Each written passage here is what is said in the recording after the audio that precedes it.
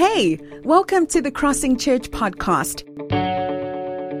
You're about to listen to a message from one of our recent meetings, which we trust will bless you. If you're wanting to know more about The Crossing, you can follow us on our social channels or visit thecrossing.org.za. Now lean in and be encouraged by Jesus as you hear his word for you today. You can also drop us a mail at forhim@thecrossing.org.za. The Crossing Church. Christ in us, Christ through us. Hello everybody, such a joy to be with you today and to have the privilege of sharing God's word with you wherever you're listening to this message. And I'm sharing a message that I've entitled Success by Shipwreck, and a reference that makes you know where I'm going to be speaking from. I'm going to be sharing out of a section of the life of Paul. And in Paul's life, late in his life, round about in AD 61, he made a statement, one of the most quoted statements among Christians, where he said, "My God shall supply all of your needs according to his riches in glory." And he made the statement looking back over his life. It wasn't just a concept statement, a theological statement that he'd learned somewhere, but he was looking back over his life, and he was so sure of this that he could say to others who were walking after God, and he could say to them, "My God shall supply all of your needs according to his riches in glory." But about 2 years before this, the account of the shipwreck in AD 59, Paul's life is confronted with a series of what must have seemed like major setbacks. We're going to cover some of them. But he was arrested, he was falsely tried, he was imprisoned, and eventually he appeals to Caesar. And so from Caesarea he is shipped off to Rome to be on trial in Caesar's court. And so the time of the year was not a good time of the year for sailing, and it was already coming close to the winter months, and the winds were in the wrong direction, seas were dangerous. So they load him on a boat, and we're going to follow the account in Acts chapter 27. But in this boat we know the writer of the book of Acts, Luke, was on board. We read about these we statements in Acts 27 verse 1, where it says we were there, and so we know Luke was on board. Another friend was allowed to travel with him by the name of Aristarchus. We read about him in some of Paul's letters. He was on board the boat, and it's a boat that was designed to travel close to the shore, and so they traveled up, and they traveled up with some difficulty along the coast. They had prisoners on board that were being sent off to Rome to go to prison, probably to be given the death sentence there, possibly to appear in the Roman circus and to die there. They were on board. There were some Roman soldiers, and off they went, sailing up along the coast, heading towards Rome from Caesarea. And we pick it up in verse 8 of Acts 27. And here it says, "Coasting along with difficulty, we came to a place called Fair Havens." Now, Fair Havens was a town on the south side of the island of Crete. And they'd got there in this boat, and they had to make a decision whether they were going to try and sail on or stay there. And at this harbor, we read in verse 9 and 10, it says, "And Paul advised them, saying, Sirs, I perceive that the voyage will be with injury and much loss, not only of the cargo and the ship, but also of our lives. But the centurion paid more attention to the pilot and to the owner of the ship than to what Paul had said. And because the harbor was not suitable to spend the winter in, the majority decided to put out to sea from there on, the chance somehow that they could reach Phoenix, a harbor of Crete facing both southwest and northwest, to spend the winter there. So against Paul's advice, they set off, and we pick it up a bit later. So they're sailing along the south coast of Crete in the ship. They say the ship that they were on at this stage must have been about 55 meters long, and it was a grain ship carrying grain from Egypt to Rome. And on board, we read later on that there were something like 276 passengers in total on board the ship. As they're sailing along, they start off with a nice south wind. So they think, well, this is a good sign, and off they go, and suddenly the wind changes, and a hurricane hits the boat, and starts to blow them further south to a very dangerous section near the coast of Libya. And so they start to throw the cargo overboard. They throw an anchor out to try and stop them drifting too far south. And this hurricane just keeps on blowing day after day. We pick it up further on in verse 20 of Acts 27. And it says, when neither sun nor stars appeared for many days, and no small tempest lay on us, all hope of our being saved was last abandoned. See, here we pick up the heart of desperation. Verse 21 said, so they had been without food for a long time. Paul stood up among them and said, men, you should have listened to me and not have set sail from Crete and incurred this injury and loss. Yet now I urge you to take heart, for there will be no loss of life among you, but only of the ship.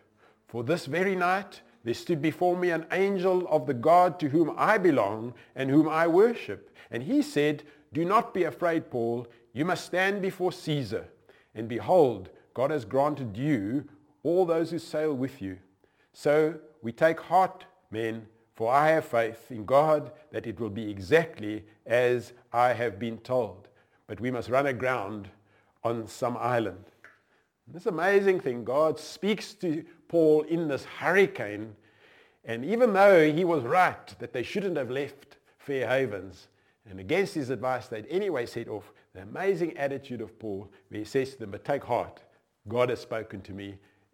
And the wonderful thing that we read here, it says, God said to Paul, I've given all these people on the ship as a gift to you. God was going to spare their life as a gift to Paul. Amazing thing. So they're in this storm. It's raging 14 nights in the hurricane. There were no stars. They couldn't see the sun. They had no idea where they were. They were just being dragged along by the storm. As they're getting dragged along, we pick it up again in verse 30. They gathered that they were heading close to some land. They picked up that the sea was getting shallower. And it says, and as the sailors were seeking to escape from the ship, what had happened was they have a little lifeboat on the ship. And the sailors, thinking the ship wasn't going to make it, thought, well, we'll save ourselves. We'll secretly get into the lifeboat and we'll head off. And we pick it up what happens there. Paul notices this and he says to the centurion and to the soldiers, unless these sailors stay on the ship, you cannot be saved. So the soldiers see this happening and they go and they cut loose the lifeboat and let it drift away so that the sailors cannot escape. As the day was about to dawn, Paul urged them to take some food, saying, today is the 14th day that you have continued in suspense and without food, having taken nothing. Therefore I urge you to take some food, for it will give you strength. For not a hair is to perish from the head of any one of you. And when he had said these things, he took bread, and giving thanks to God in the presence of all, he broke it and began to eat. Then they were all encouraged and ate some food themselves. We were in all 276 persons in the ship. Down to Acts 27, verse 41. But striking the reef, they ran the vessel aground. The bow struck and remained immovable, and then the stern was being broken up by the surf. The soldiers' plan was to kill the prisoners, lest any should swim away and escape. But the centurion, wishing to save Paul, kept them from carrying out their plan. He ordered those who could swim to jump overboard. And so just imagine this, the ship's being broken by huge waves, and these guys are diving off the front of the ship. Many of them can't swim, so they get planks that they've got on board there, throw them overboard and jump into the sea, grab a plank. What risk of life for these massive waves, and yet everyone was spared. And it says, and the rest were on planks or on pieces of the ship, and so it was that all were brought safely to the land. And after we were brought safely through, we then learned that the island was called Malta. The native people showed us unusual kindness, for they kindled a fire and welcomed us all, because it had begun to rain and was cold. And when Paul had gathered a bundle of sticks and put them on the fire, a viper came out because of the heat and fastened on his hand. when the native people saw the creature hanging from Paul's hand, they said to one another, "No doubt, this man is a murderer. Though he escaped from the sea, justice has not allowed him to live." He, however, shook off the creature into the fire and suffered no harm. They were waiting for him to swell up or to suddenly fall down dead. But when they had waited a long time and saw no misfortune come to him, they changed their minds and said he was a god. Isn't that amazing? People's opinions of us are so fickle. One minute they say you're a murderer, the next they say you're a god. Now in the neighborhood of that place were lands belonging to the chief man of the island named Publius, who received us and entertained us hospitably for 3 days. It happened that the father of Publius lay sick with a fever and dysentery. They expect it was malaria. So Paul decides to go and visit the sick person, and he lays hands on him and he prays for him and he gets well. When they see this, they bring all the sick people of the area and he prays for them and they all get healed. And that's where we're going to stop the story, but it does go on ultimately. From Malta they get to Rome. Now Paul had always hoped that he'd get to Rome. It was something that he knew in his heart God had planned for him. But the way he got there was certainly, I'm sure, not the way Paul thought he'd get there. God's ways are unexpected. Sometimes we have an idea of where our life is going. We might think of a nice smooth sailing journey. But the ways of God are unexpected. But what we do see in this passage, I want to focus on today, is that we are called as children of God to live more in the reality of God's purpose for our life than the things that might seem to want to shipwreck those plans in our life. We've got a reality that we're called to live in, and that is the reality of God's purposes and plans. I want to look at a few things with you today. The first is the decision made by the authority figures to carry on out to sea led to a disaster. But what I need you to look at with me today is the fact that God's purposes cannot be stopped by decisions made by authority figures over our lives. I think sometimes we can be so overwhelmed with the thought of government is making these decisions. And we're sitting in this COVID-19 episode and authority figures are making decisions. And perhaps you, like Paul, are saying, but no, you're making the wrong decision. Don't you see you're going to cause disaster perhaps on my business, or you're going to cause trouble with the decision. Perhaps you're for lockdown or against lockdown or whatever the case might be, but we need to see here how powerfully the purposes of God are not affected by the decisions of authority figures in our lives. What I want to point out, Paul heard God. God said to him, they mustn't set sail. He tried to persuade them. He had a view. You might have a view, and I think it's important to realize as Christians we do have a view of right and wrong. We can have an opinion. We can hear God. We can decide that this is better. But maybe in the end, the decision makers make decisions contrary to what we believe is right. And very much as is in the case in our day, the people that had to make the decision whether they should set sail, they consulted the experts. They consulted the owner of the ship. They consulted the captain. And the experts said, we can do this. And this is the way we're going to do it. And the experts were proved wrong. We can perhaps wonder at their motives. Certainly there was a lot of money for the ship owner. There was a lot of money involved for the ship's captain. If they could get an extra trip in that season, it would help them financially. And so perhaps they were driven by those things, perhaps by self-confidence, perhaps thinking we know the seas, we can handle it. And they made the wrong decision and they set off and the hurricane struck.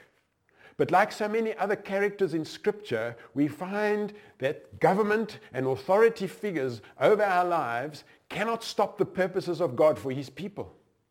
We can take Elijah.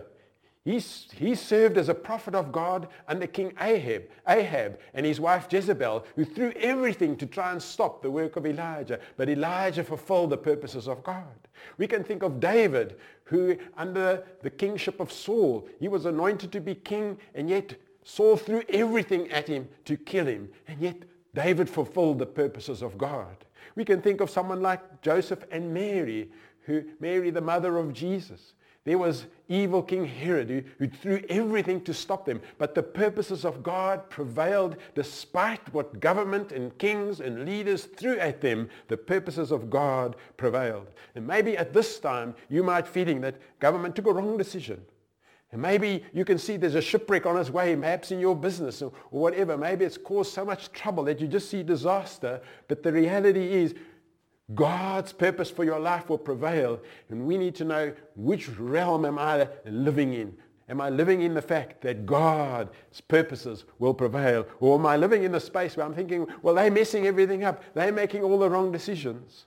And also to ask the question, what is our attitude? No, it strikes me how when Paul later on in the disasters is busy happening, he does say, I told you so, but he doesn't do it with an attitude of, I told you so, now it's all your fault and everything is messed up and this is all going to work out wrong.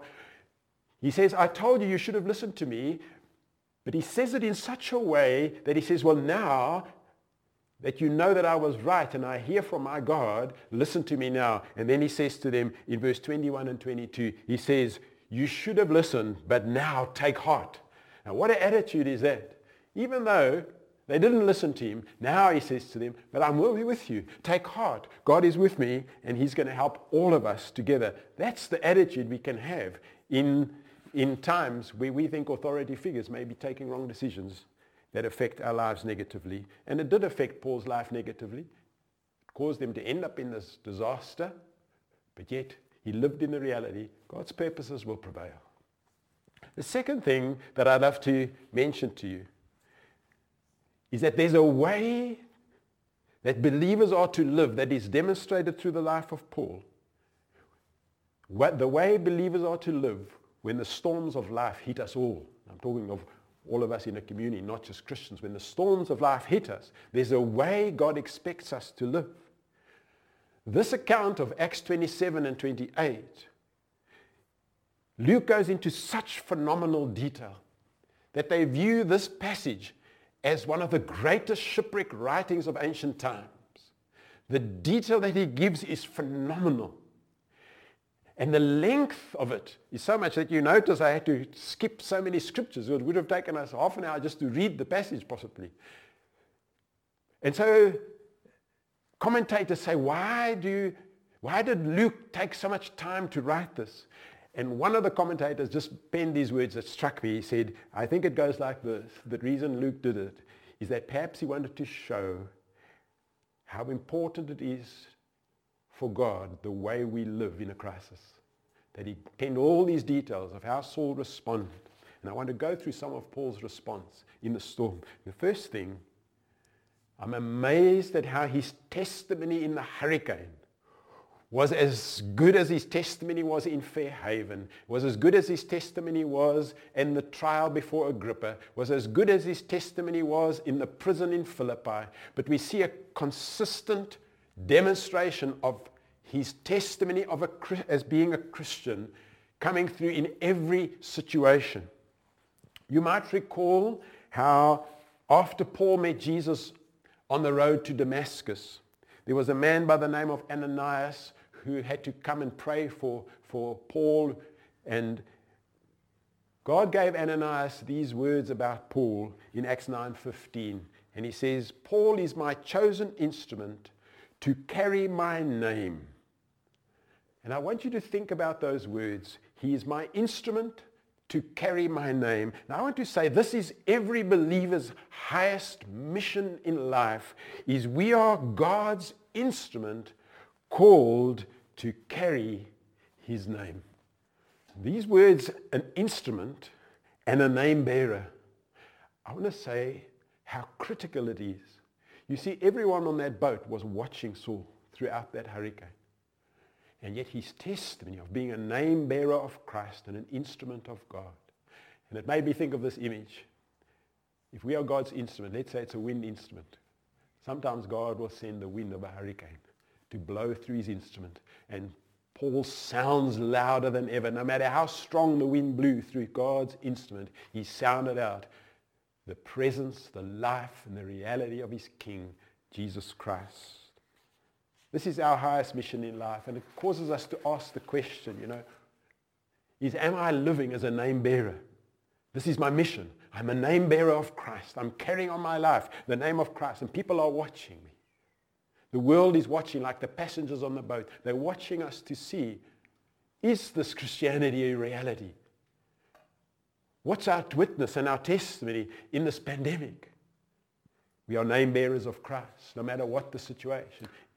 In Fairhaven or in the hurricane, we are his instruments.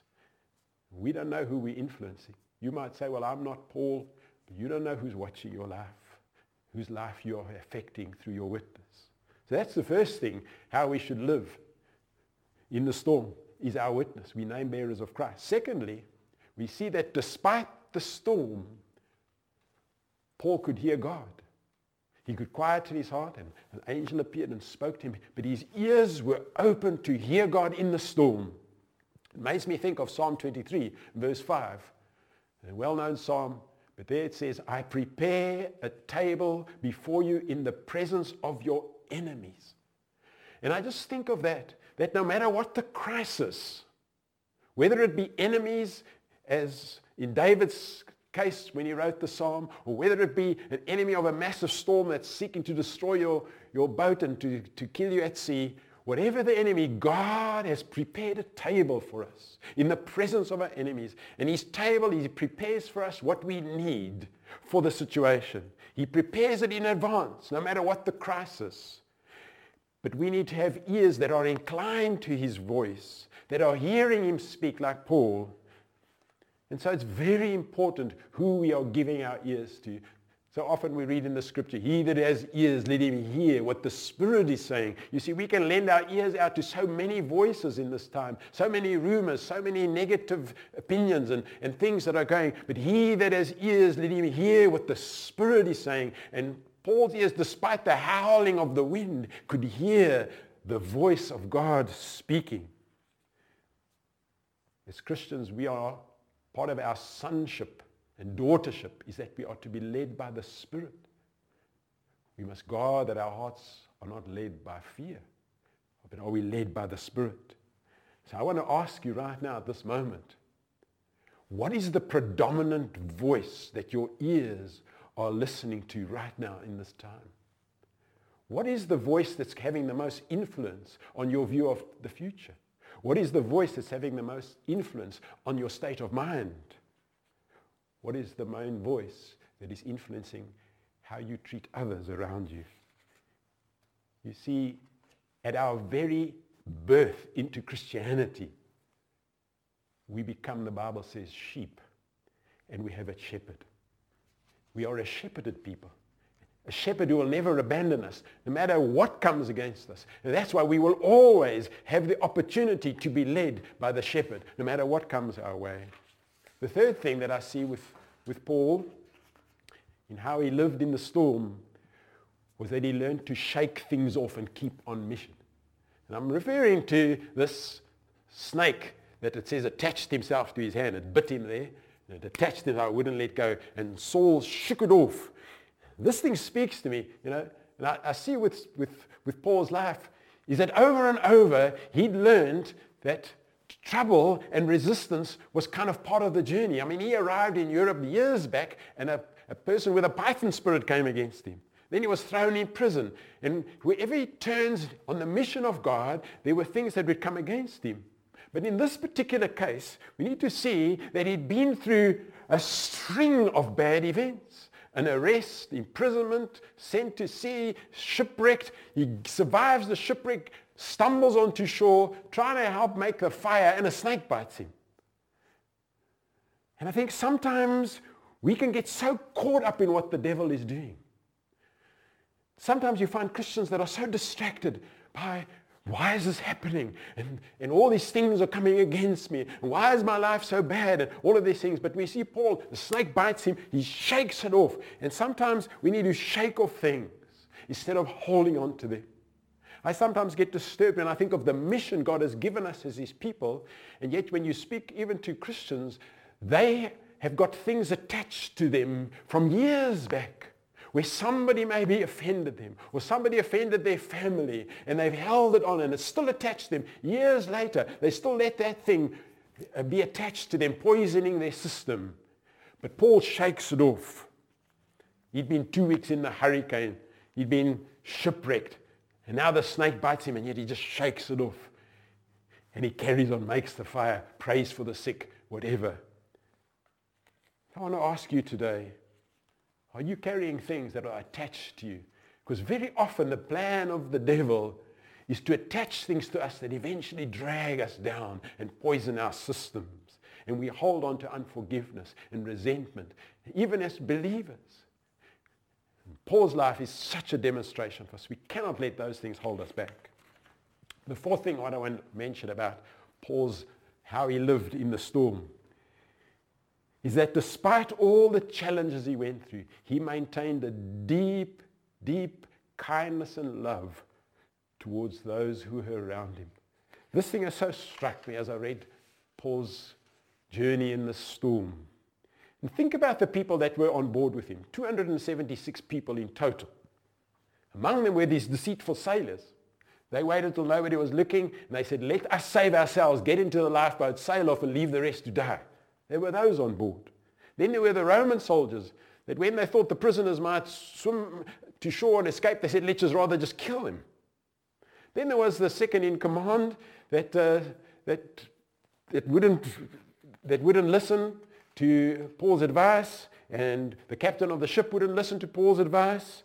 Then there was the guard watching over Paul, and then there were a whole lot of prisoners, probably on death row, people whose lives were going to end anyway. Then there were the general passengers. And out of all these 275 people with Paul, we see Paul's concern for them. When the sailors try and get away, God must have shown him. And he goes to the soldiers. He says, stop them, else we're all going to die. Let's save everyone's life. So the soldiers go in and they sort out that problem. And then he's concerned that the people are hungry. They hadn't eaten for many days. How are they going to swim to shore? And they're so exhausted. So he says, everybody, well, let's wait and eat something. He was concerned for them. At times he says to them, I told you shouldn't have left the boat, but now take heart. He was always caring for them. There was a tenderness and a kindness to him. And I just believe that this is something that shows us true leadership. He cared for the people, and he made decisions, and he led out of kindness and love and concern. And perhaps it was because Paul thought back to that day on Damascus Road when the chief of sinners, according to Paul, met the Lord of glory. And that reminded him, no matter how far down death row you might be, you're worth being kind for, because Jesus was kind to me, the chief of sinners. And perhaps if we're not kind to the world, it's perhaps because we don't remember that we also are sinners like they are. And I want to say in these times, I've come across even some Christians that have a kind of a callous attitude to the world. And yet Paul, even though he was on his way to be tried and to be tried by the world, yet he still kept his love for the world. His heart was soft for them. The fifth thing I see in the way Paul lived in the storm was he remained thankful. We find it in Acts 27:35, where it says, in the midst of the storm, he says to everyone, have something to eat before we swim to shore. And it says there, he takes the bread, he breaks it, and he gives thanks to his God. Now, I want you just for a moment to try and climb into the story as it unfolded in that day. Here's this hurricane, the waves are breaking the boat. Here's this man of God on this boat. And he says to you, like, everybody eat. And as everybody's gathered around and they found something to eat, and there in the storm, the wind blowing, the boat being shaken by the wind and the waves, he looks to heaven and he says, thank you, God, for your provision. I mean, what an image must have been burnt into the mind of those 275 people as they saw Paul do this. And you see, Thanksgiving sets us apart, especially in days like we're living in. We are called to be a thankful people, and we can be thankful, not because of the trouble, but because of our God, who in the storm is our provider, and he gives thanks. What stories were ignited in that moment as those passengers looked at this? And what stories were they going to pass on down the line of this man that in the storm looked to heaven and said, thank you, God? I mean, they were losing everything. And here he was saying, thank you, God. And we see in the Bible so often thankfulness is associated with the nearness and the presence of God. And as he gave thanks to the Lord, it says the people's hearts were encouraged. I think the presence of the Lord in that moment must have so struck them, gave them the strength to jump overboard, some of them not even able to swim, just jumping overboard, grab a plank and make it to shore. Not one of them were lost. My last point today, this passage says, or teaches us, that God's provision is going to supply abundantly more than what we hope for. I think that's why Paul could say, my God shall supply all of your needs according to his riches in glory. He supplies more than our need. He supplies according to his riches in glory. And I'm just thinking, he was on this boat and he was going to trial in Rome. And yet along the way, hurricane, shipwreck, snakebite, and all. 275 people have a story to tell of the glory of God. How much more is that? To me, it was like a potential atomic explosion of the gospel. When I think of the people on that boat, some of them were sailors. Those sailors were going to sail in many ships across the sea from Africa to Europe. That's what their general route was. And how many times would they be able, as they got on a boat with another sailor, let me tell you of that time of the hurricane when this man of God gave thanks for the food and we were all saved. What about the Roman soldiers? Roman soldiers were sent all across the known world. And they'd be marching around and who knows who they'd come across and where. And they say, let me tell you what happened one day on a boat. And they would be sharing the story. What about the prisoners? They were going to go into Roman dungeons, maybe face death row with other prisoners. And there in the darkest dungeons, they would say, let me tell you what happened on the way here. Let me think of Paul himself and Luke writing this account. And the letters that would go out. They say when Paul arrived in Rome and he was thrown in prison there, he wrote the letter to the Ephesians. He wrote the letter to the Colossians. He wrote the letter to the Philippians. He wrote Timothy and Philemon. And he wrote these letters.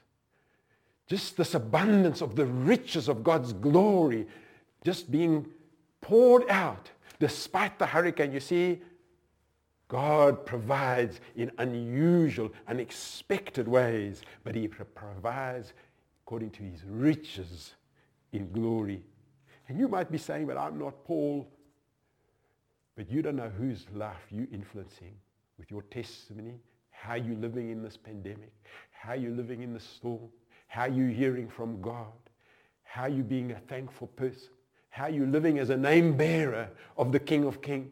It's critical for us. This is our mission. All of us, even though we might not have all the details, our mission, we are name bearers of the King. And our lives are shouting because we are instruments of God. And though a hurricane blow, let it be a hurricane blowing through a trumpet that beckons. Christ is the God of glory. In closing, I want to ask, whose purpose are you living for? You see, the ship's captain and the ship's owner, they lost everything. They lost the cargo, they lost the ship, they lost everything that they were living for.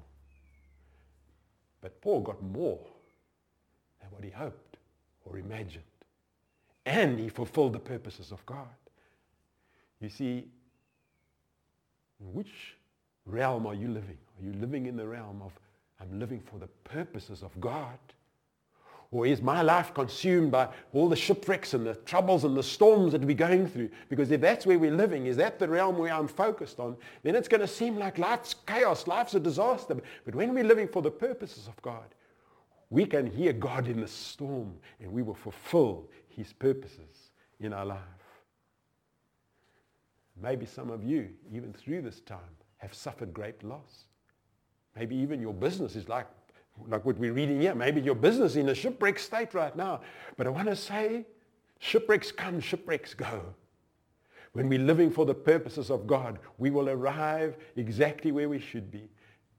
And like Paul, late in his life, as he penned 2 Timothy, he said, I have run my race. I have finished my course. I have won the prize. You see, God's purpose will prevail. Success through shipwreck. No problem for God. I'd love to pray with you, especially those of you perhaps facing times of great anxiety, pressure, storms facing your life. I'd love to pray with you. And after that, I'd love to pray for any who are not well. I'd love to pray with you for that.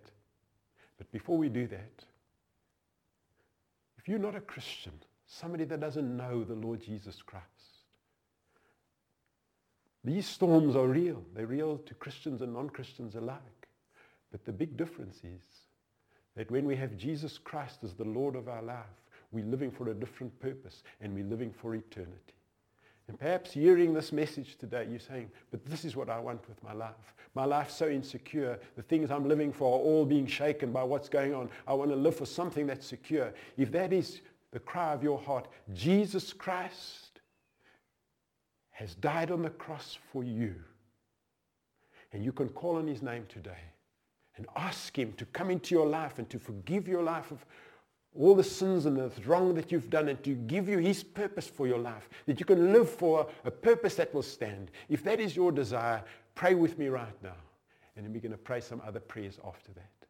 Won't you pray with me right now? If you would love to give your life to Christ, pray this prayer with me. Lord Jesus Christ, you are Lord above the storms of life.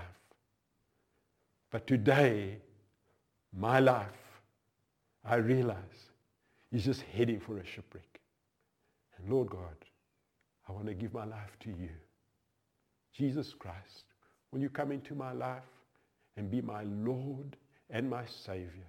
Will you forgive me of my sins and make me your child?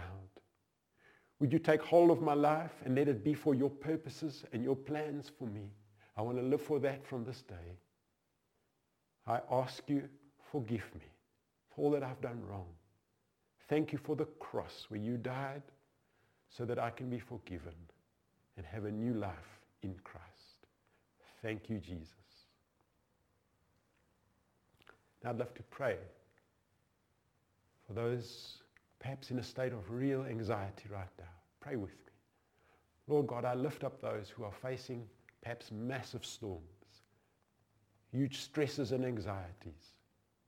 Lord God, I pray by the Holy Spirit's presence and power in their life, may you lift their heads to see that no matter what may come, shipwrecks and snakes and all that may come on our path, your purposes for our lives will prevail. May the courage of God fill your heart in Jesus' name. As you today hear this account, may you too be strengthened to know that God's purposes for your life are not affected by decisions of governments. They're not affected by hurricanes and storms in life. But we have an anchor that holds us secure. If you're not well, I'd encourage you just to put your hand on the part of your body where you're experiencing infirmity or pain or sickness. Let's pray and ask God to heal. Lord, we pray now for healing of everyone listening to this message who's not well. In the name of Jesus, bring healing in the powerful name of Jesus Christ, who we read carried our infirmities. Lord, would you carry away these sicknesses and bring healing into bodies now? We ask in Jesus' name. And we remember to pray for our government and our leaders. We pray also for our healthcare workers and our essential service providers in this time. Lord, may you bless them and keep them, protect them and help them in Jesus' name. Amen. God bless you. Amen.